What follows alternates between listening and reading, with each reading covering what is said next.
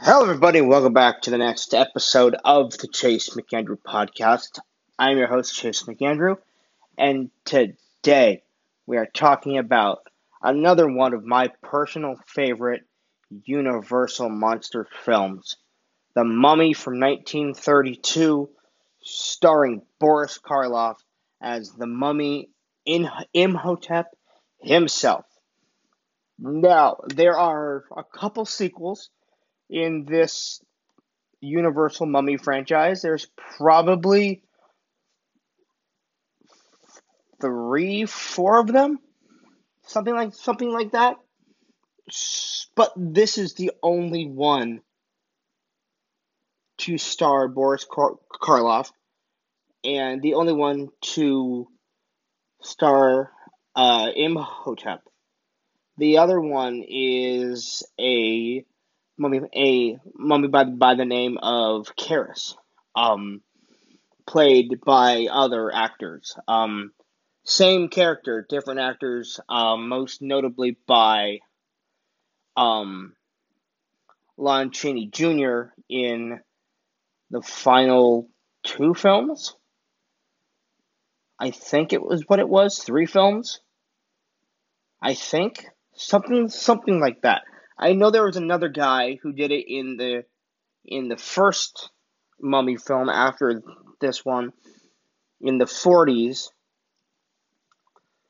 and then another guy, um, or and then that's when Chaney took over. So final two or final three, I don't remember at the top of my head. But anyway, let's talk about this original 1932 film. After the success of Frankenstein, um, Karloff was huge. He was their guy.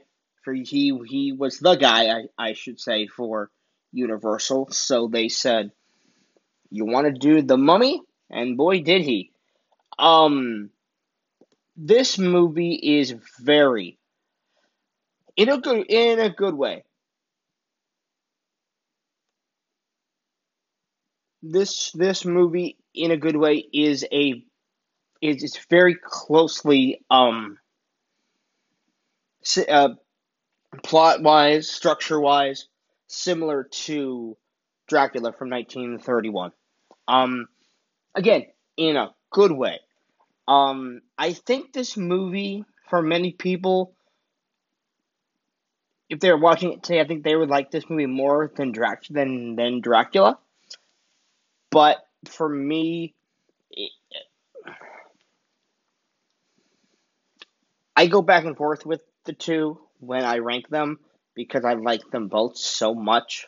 Um, it's such a they're both such good movies. Dracula and The Mummy for me. I really like them both a lot. Um, both leading men give fantastic performances. Karloff gets to speak here, and his voice is very commanding. His voice is very deep. It's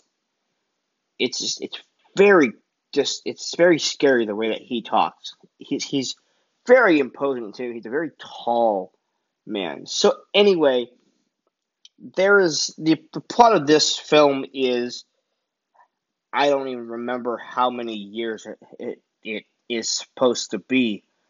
Um, the mummy Imhotep did this, for the lack of a better word, illegal uh spell, or not spell, but curse, basically, trying to bring back his girlfriend, and he's buried alive. And the people that bury him alive, by the way, are killed, and they are impaled. Uh, and for a movie made in 1932, I believe because these first couple, I think Dracula, Frankenstein, The Mummy, and The Invisible Man, which is what I'll be doing next. I think all four of those were pre-code. if I remember correctly, so they could show a little bit more stuff, and then they had they had the code era, the can't remember what it's called, but the era before the Hays Code. I think it was 34 or 35 is when that took effect. So this movie is you literally see like 4 or 5 guys get impaled and there's blood. It's crazy, especially for a movie made in 1932. Yeah, it's tame by today's standards, but back then people were like, whoa, whoa, whoa, whoa, whoa, whoa, whoa. So then the mummy rises after these archaeologists are trying to um, find Imhotep's tomb and the scroll of Thoth, Thoth. That's hard to say sometimes. I'm not gonna lie. Anyway, he rises and scares some dude, freaks this guy out. The acting there is very, very well done. I really, really, really, really like it. They translate the symbols, and Imhotep rises, and then it jumps 10 years, where Imhotep is claiming to be a man named Ardeth Bey. His makeup makes him look old. It's a very good makeup. I shouldn't say old, but it makes him look older, maybe. No, screw it, old. The makeup here is very subtle, but it's very cool. The movie is a lot of conversations in a room, but there's a great sequence where he gets this woman named Helen Grosvenor. I cannot. This girl named Helen, played by Zita Johansson. She's the main female lead in this film. She is the reincarnation of Imhotep's great love. I'm not even princess. I'm not even trying to say that name. Aksunamen? Aksunamen? There you go. I tried it. I suck at names. Anyway, there's a great scene in just before the third act of the film where Imhotep has this power to basically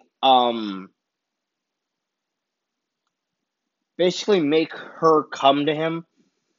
She puts her in like this trance, and it's very, very cool.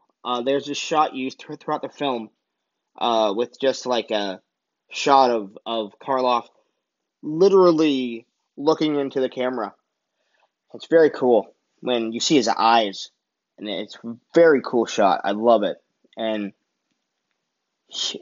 Helen goes to Imhotep's house, and it's all ancient Egypt. There's nothing with modern technology. What was modern technology back in the 1930s?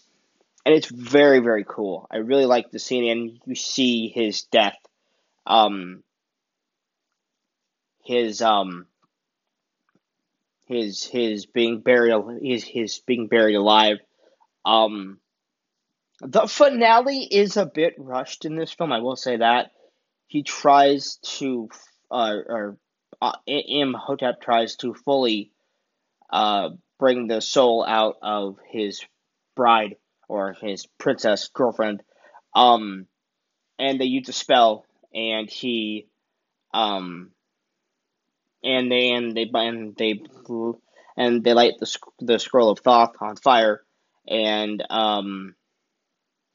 Imhotep crumbles to dust. I wish they would actually show it. Like, they literally have a shot of Karloff just standing there, and then you just see like cuts, like fade cuts, and it shows him crumbling, his face crumbling and everything, and then It cuts to the two other guys and Helen, and then you just pan down and you see a thing of bones and crumbling dust everywhere.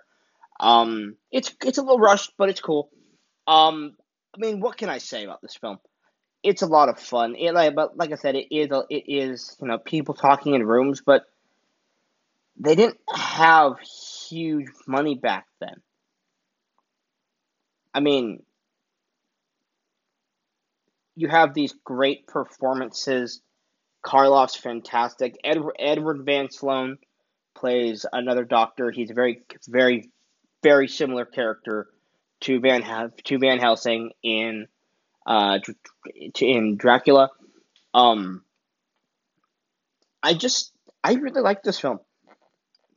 It's cool. I have a lot of fun with it. It might be for me a little bit better than Dracula at times, but I do like this film. What can I say? I'm gonna give it a B plus, same as Dracula, I believe. By the way, this is a completely original story. There is no The Mummy or Imhotep novel. This was the first of the Universal monsters to be fully original, as Dracula and Frankenstein were books, and it had source material. So yeah, that's it for The Mummy. Really like it. I will see you guys next time for The Invisible Man. Bye.